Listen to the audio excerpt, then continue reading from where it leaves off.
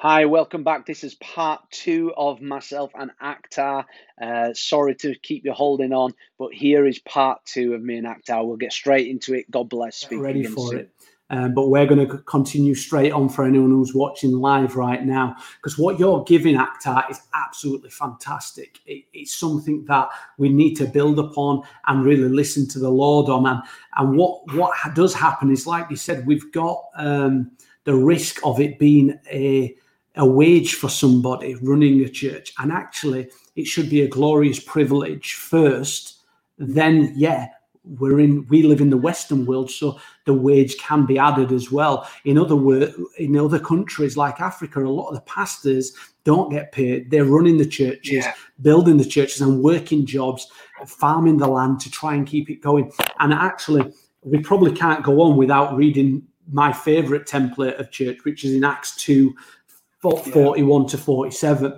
And I'm just going to read it quick, Akhtar, and let's try and pick some points out for everyone who's listening on what actually God can do with. This is the very early church. This is like when the Acts of Apostle are beginning to break out, and it excites me so much. And I'm reading from the New King James Version.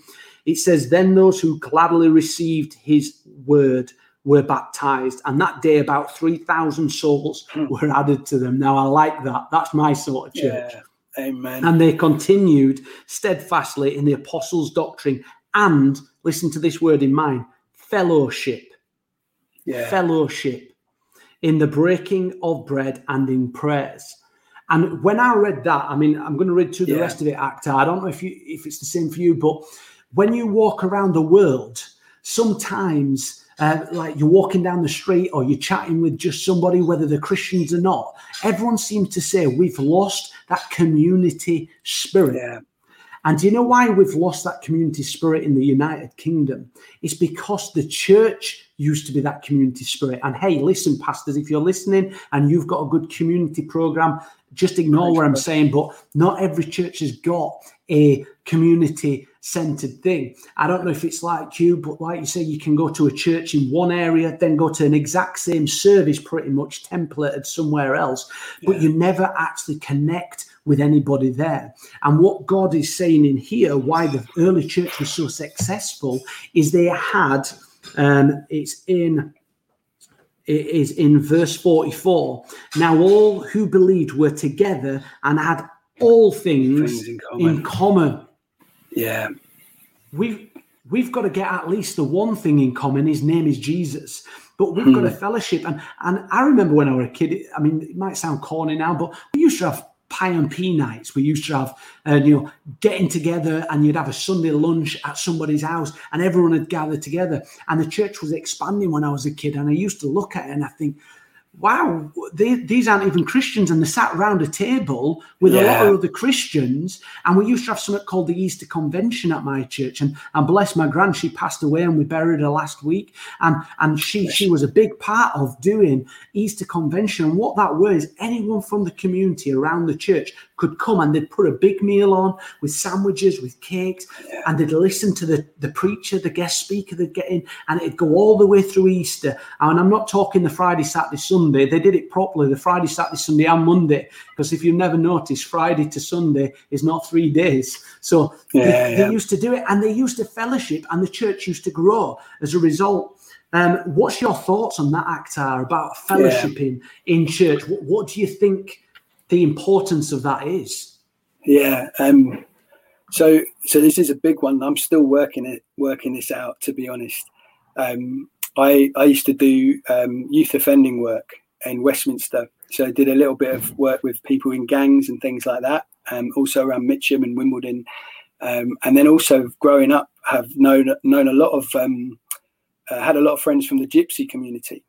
And I'll say this about gangs and the gypsy, I'm not comparing them, very different, but they know something about community that we don't know. Like there's something about how they will look after one another, even love one another. I mean, gangs even have youngers and elders. Like they have a whole discipleship thing going on there that is very powerful. And so I've been, I think, trying to understand that.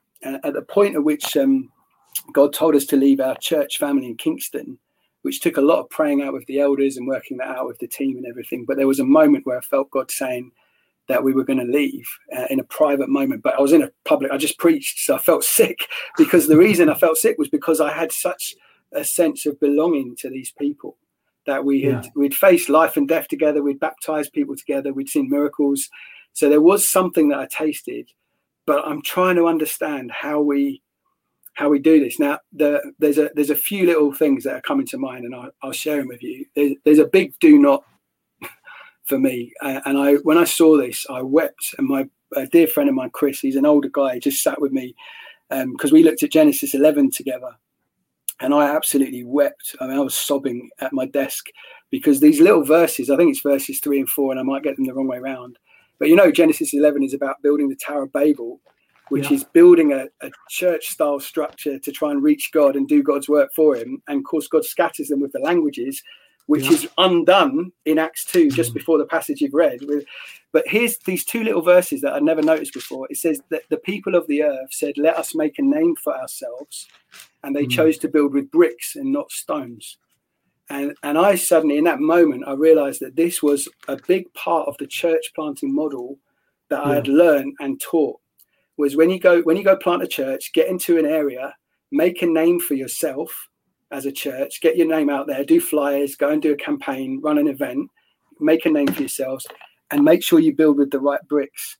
And the right bricks would be a preaching pastor, maybe an administrator, a children's worker, a worship leader. And I wept because I saw suddenly that we've walked into this way of doing church, which is all about job descriptions and roles and actually having people fit in. Now, bricks are man-made and they're replaceable. If they don't fit, they're no good. So you chuck them out.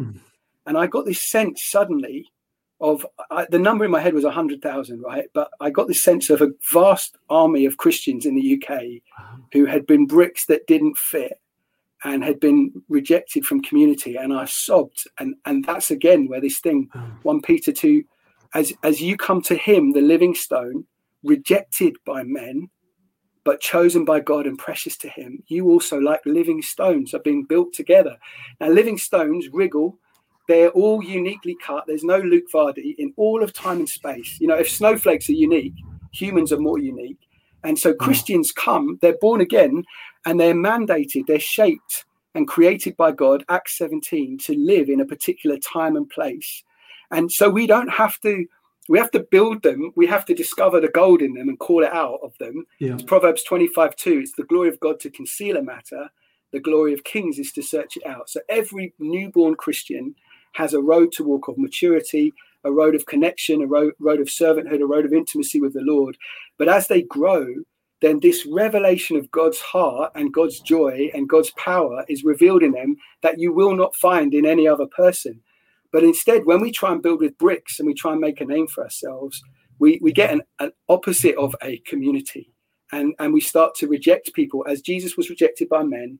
We don't mean to do it. We don't want to do it, but people get hurt. And so you move into this whole thing of trying to build, but people are getting hurt and getting lost. And so what I see in Acts chapter 2 and Acts chapter 1 even is this thing again of Jesus building his church. So the beginning of Acts, Luke says, in my first book, former book, Theophilus, I wrote to you about all that Jesus began to do and teach.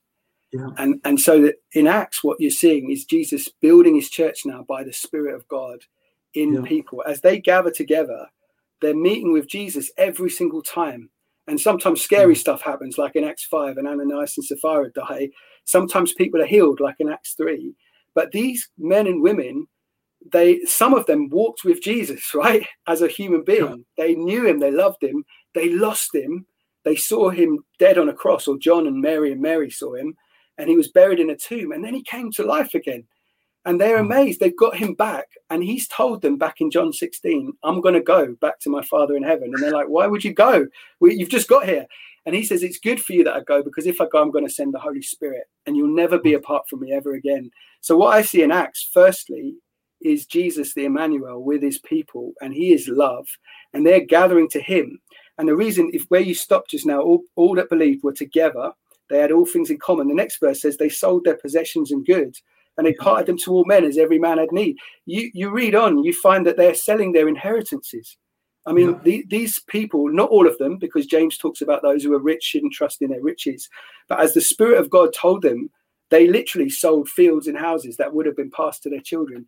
These are men and women living in the presence of Jesus, doing what he tells them, working out their differences as he leads them and commands them. And that's what I see, is these people joined together in love around him again. And I've got this sense, I don't know, Lord, I don't want to speak out of turn, but he's here now, right? When we're talking, and the Lord knows my heart. I don't quite know how to do this. I don't know how to architect a community. And I think it's because none of us do. I think it comes back to those two great commandments. He says, love the Lord your God with all your heart, soul, and strength, Deuteronomy 6:5. So at the end of the day, Luke, you're going to be responsible first and foremost for how you lived your life, for every word you said, and how you spent your time. And there's a blueprint in that first great commandment. Love the Lord your God with all your heart, which is your spirit.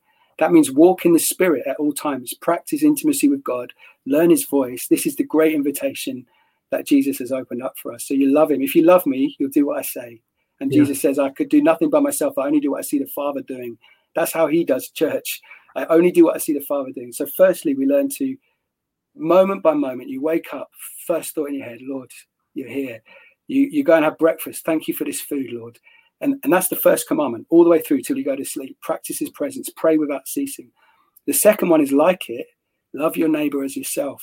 So when I'm talking to you, Luke, I want to think about serving people. My prayers before we spoke, well, I don't really know what I'm going to say, Lord, but I want to serve you and serve people.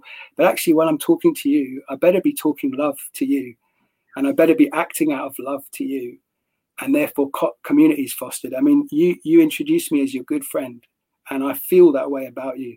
How many times have we spoken? Maybe 4 in actual, but there's a deep connection because the Lord has brought us together, because every time you and I have spoken, we've met with one another and with Jesus, and the light of Jesus has shown me something of your heart. You've seen something of my heart. We're brothers forever. It's I don't even know, again, if this makes sense, but there's a simplicity to it. So I believe the Foundry, I believe for all nations to become this beautiful family of families. And I think there needs to be some sense of structure to it. It's not like God is not opposed to structure. No. If you've just got water everywhere, you've got a flood and a mess. But if you put water in a glass, you have a drink, you put it in a river, you've got, same with music. If you just have music without rules and notes and structure, you've just got noise. But if you learn the rules of music, you can create new songs. And so God is not averse to structure, but he wants to build the structure like a family. So this part will be big, this part will be small. 1 Corinthians 12, the body emerges. And does the hand say it doesn't need the eye, or the eye say it doesn't need the foot? God, who made the human body, makes this community of community. You see the zoom out thing, that there's this great living body on the earth today. It's like a sleeping giant that's waking up. Jesus is the head. Apostles, prophets, we're joined together. But then you bring that down to you and me. The way we foster community is by being people of peace. And firstly, Lord, how do I serve Luke? How do I serve this person? I'll give you one more example and then I'll shut up again.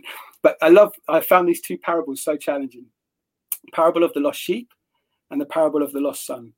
So you're a life group leader or a pastorate leader or a church leader, right? And someone from your flock is not coming to church. So let me ask you, are they a lost sheep and you should leave the 99 and go and find them?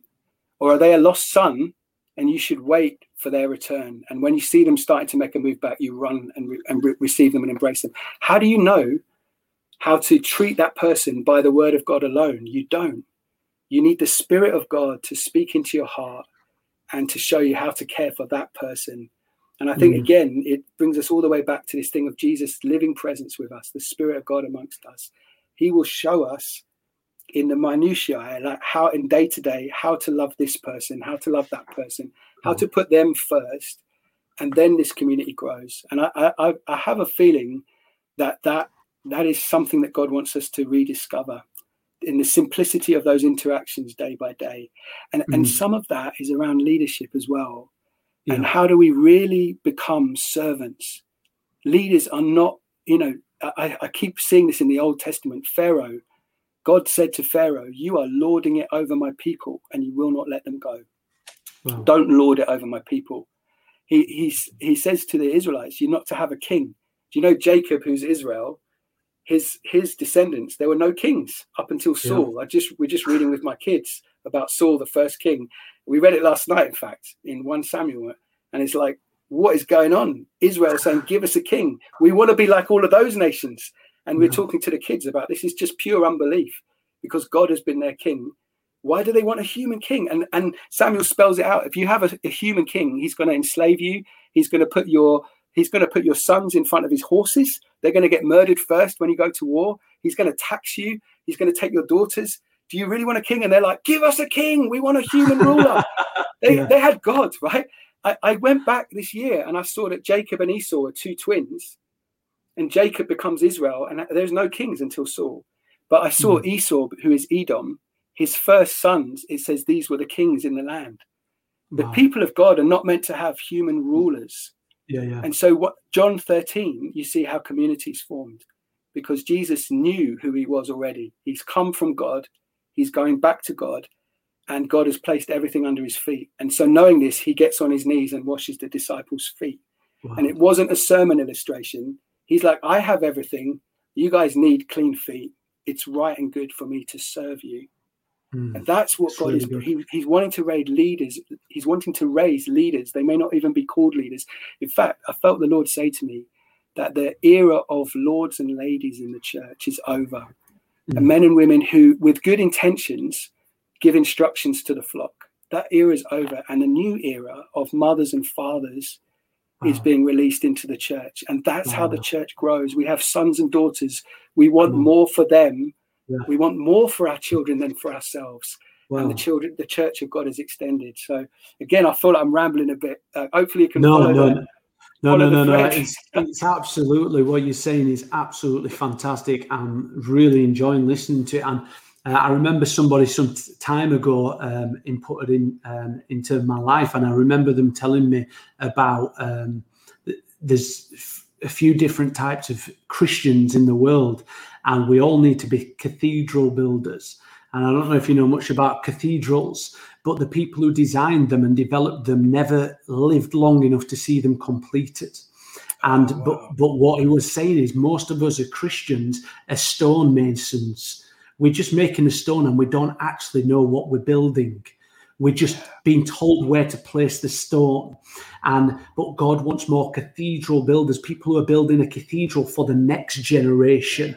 They're building something for the future generations that will last forever. And the only way we can build in that cathedral sense is to have a vision from God and a focus. That doesn't mean, hey, I'm going to get all the credit in life. It means actually the credit probably will never really ever come to you, because you'll be dead and gone by the time it comes to fruition. Where are the people who are willing to invest in the children when they're young? Where are the people who are willing to invest in the ones that are classed as down and outs, who are nobodies to anybody, who nobody wants to go and spend time with the homeless? Nobody wants to go and spend time with the brokenhearted. Nobody wants to go and spend time with that depressive person who is so depressive that it depresses you.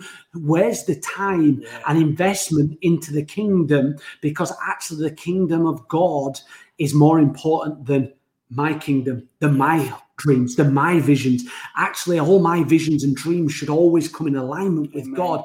And when they don't come in alignment with God, they come in alignment with the devil, because the devil then gets hold of man's plans. And that's when we don't see the miracles in church anymore. That's when the growth of church stops. And this is not me giving a doom and gloom message, Akhtar. This is me saying, actually, the church can be so alive that it's got legs of its own, that it just runs and moves, that it just grows and multiplies, because everybody's doing what they're supposed to be doing. And like you said, some people look at themselves and said, that little toe is ugly on the body. You know, who likes a little toe, Akhtar? Who wants to be called the little toe of church? Nobody wants that position. But I read somewhere in an article that if you chop someone's little toe off, it sends the whole balance of the body, and it takes them months to rehabilitate and learn how to walk without the little toe. And some people are listening today, and you're trying to be the head, and Jesus is the head, or you might trying to be a voice piece, a preacher, a pastor. But actually, God says, no, You're a little toe. And that's all you need to do. You just need to do what I ask you to. It might seem small and insignificant, but you're bringing balance to the church by that thing that you are disgusted by, that you grotesque by. You're not going to get much credit, because actually we're putting socks over the toes, so the toes never really get any, view to the world. People hide the toes until it's summertime, but sometimes we've got to do what God called us to do. And it's like you said, you pluck the eye of the church out and the rest of the body can't see properly. And that's the prophetic. The prophetic has got to come alive, because they're the ones who see where we need to be walking, where we need to be going. And then we've got vocal pieces that act upon that. Then we've got people as our hands. We've just got to be obedient to what God's telling us. And some leaders, like you said, they're looking for the big recognition. And here, I'm not here to judge your leaders if you've done that. I hope you hear it in love. But you don't need credit. No. You don't need recognition. Oh, Jesus. You just need God. You just need Jesus moving. And listen, why was Jesus so successful on the earth? Whenever he performed a miracle, he said, don't go tell anybody. My time's not yet come. I can't perform that miracle. Actually, every time he did something, he tried to withdraw from the crowd to spend time with his Father. Every time he could have had public approval and recognition. In fact, the people of God said, hey, you've come to get rid of the Roman Empire. And he could have got swords, he could have got bows and arrows, and he could have fought the Roman Empire, but he knew that wasn't what he was called to do. He was called to spend time with his Father. And he gives us the best template: spend time with God and do what God asks us to do. And so many of us are doing what everyone else is doing because that's the popular thing. And unfortunately, if you want to be a worker for God, it's not being popular, it's being obedient to God. Again, that's what's coming out when I'm hearing you say all of this. Jesus has got to be the center. Jesus has got to be the head, because when Jesus is the head, the whole body can function correctly, because he can direct us where he needs us to go. And actually what we've done, without even realizing it, because we're human beings and we like structure, we like routine, we like it a certain way, we've boxed God in and limited him from doing what he wants. And I love what you said. You kept saying the word simplicity. And even in the scripture I was reading, it said they met in one accord. They ate their food with gladness and simplicity of heart. Why do we complicate it? Jesus is the center. Let him do what he wants to do. And let him build the church. Let him build the church. And how does he do it? How does he do it? It's the Holy Spirit. He said, I've got to go to heaven. You can continually spend time with me. And I want you to touch on one thing before we finish, Akhtar. I hope I'm not throwing it in too much for you, but the Holy Spirit, in my opinion, has been shoved out of the church far too much. And why, in your opinion, do you think that's a dangerous thing, Akhtar?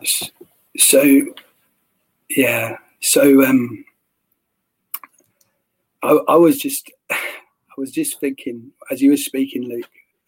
So this is going to sound like I'm not answering your question, but I think I am, brother. The key that Jesus had was this deep security of knowing that he's loved. Jesus knew he was loved. And so what you're describing about his ministry approach, he devoted himself to his disciples, but he was always away with the Father. And he knew it was in the heart of man. He just set his face like flint to do what he saw the Father doing. John 5:19. That's got to be the way we live. The Son can do nothing by himself. He only does what he sees the Father doing. And there's moments where people try and reject Jesus, and they try and lay hands on him to kill him. And there's moments where people lay their hands on Jesus to try and make him their king by force. And the same things will happen to every believer. You're a great preacher, Luke. Why don't you come and be our leader? Or Luke, you're full of judgment, you're full of criticism. You need to go. And you need to be so secure in the Lord that whether influence and success is coming, or whether rejection and opposition is coming, it's not that you're not teachable, because we're not Jesus, but we are one in spirit with him. And the Lord wants us to be so secure in his love that we know that we can do what he's called us to do. We just know that we're loved, right? So this is what was in my head as you're speaking. So when you ask me about the Holy Spirit, it's by the Spirit of God that we cry, Abba, Father. That's what came into my head. The minute you asked about the Spirit of God, we often think about the Spirit as like the Force from Star Wars or something like that. The Spirit of God is God almost in this incredibly humble, gentle form, but he's in every one of us and he's between us as well. And I felt the Lord saying last year to me that there's been some rich teaching over the last few years about Jesus. Praise God for men and women who've taught us about Jesus from the Bible, Christology. There's been some amazing teaching about God our Father, that he loves us. Now, I felt the Lord saying to me, you've been learning a lot about who I am. You need to learn who I am is in you. And there's something about this gift of the Holy Spirit, which is the Spirit of Jesus, that I believe is going to overwhelm us. And I had a picture years ago of a guy drinking from an Evian water bottle, like a plastic water bottle. Yeah. And then another guy surfing. And I felt the Lord saying that my understanding of the Holy Spirit is almost like if I need a top up or I've got to pray for the sick now, I better have a swig of Holy Spirit and Lord, Holy Spirit, move. I felt the Lord saying, no, the Spirit of God is God himself. And that there's a freedom in him and a security in him to know, firstly, that we are loved.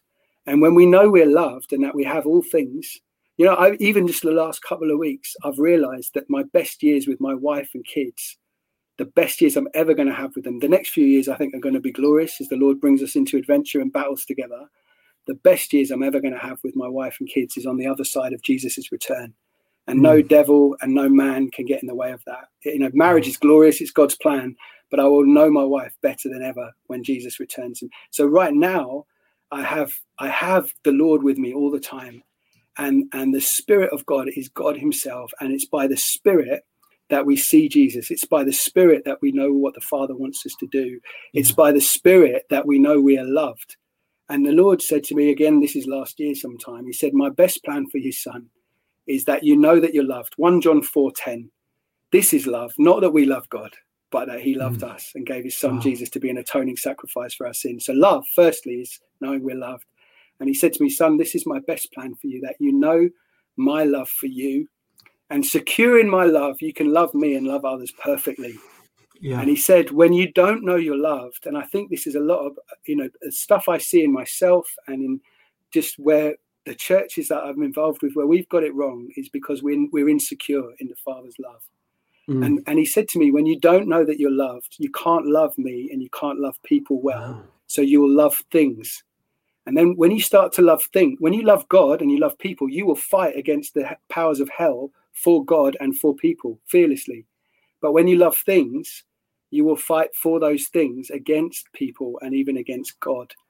And so if we don't know we're loved, we will start to love the acclaim of man. We'll start to love our church. We'll start to love our tribe. We'll start to love comfort. We'll even start to love battle and conflict, whatever it is. If it's not Jesus, we're going to go off track. And so the Spirit of God, I believe, is this great union of God's heart and our heart to know that we're loved. And out of that flows everything else, streams of living water. Again, I don't know if I've actually answered your question. No. It's so good, Akhtar, and it's just been, we could probably discuss this. We could probably do another two half-an-hour sessions very easily. So maybe we'll do something like that, maybe a course or something together sometime in the future. Fine. But listen, guys, I don't know if you felt the same, but it's just been so much truth, Akhtar, that you've given us tonight. You've just given us so much insight, and you've done it from a place of love. It's not condemnation. It's from a place of love, wanting the church to succeed and to increase. And, everyone's got their own opinion on how church should be. But if we go back to the Bible, and I think we've kept as close as we can to the scriptures tonight, with a few of his own opinions in there as well. But anyone who's watched this live or who's listening to it later, go to the scriptures that we've mentioned. Anything that we've brought up as own opinion, it's what we felt the Spirit saying, but judge it by the word of God, because God is the best judge of all. But I want to thank you, Akhtar, for joining me tonight. We're going to let the people go, and we'll drop backstage later. But if you've been watching, or if you're listening on the radio, please feel free to visit my website. It's igniteministries.co.uk. You can also, when you log on there, you can see the YouTube channel with all the previous chats we've had and all the stuff that are happening. I've also been ticking up on here. If you need prayer, we've not had time for it tonight, you can either comment in the box and me and Akhtar will pick them up and pray for you. But if not, just email me. And if you're listening on radio, the email address is hello@igniteministries.co.uk. That's hello@igniteministries.co.uk. We're not a ministry that just says, hey, we're going to pray for you and don't do it. Me and my wife pray for people and we get testimonies in of people being healed, set free and delivered. We want to empower the body, and if you're sick in body or you need a breakthrough in your life for any reason, you need it to be dealt with today, not tomorrow. So for now, it's goodbye from me. It's goodbye from Akhtar. But thank you again, Akhtar, for joining us. And we'll catch you all again. We've got watch out on my Facebook post for who's on next week. And I'm looking forward to it. God bless. Speak again soon, everybody.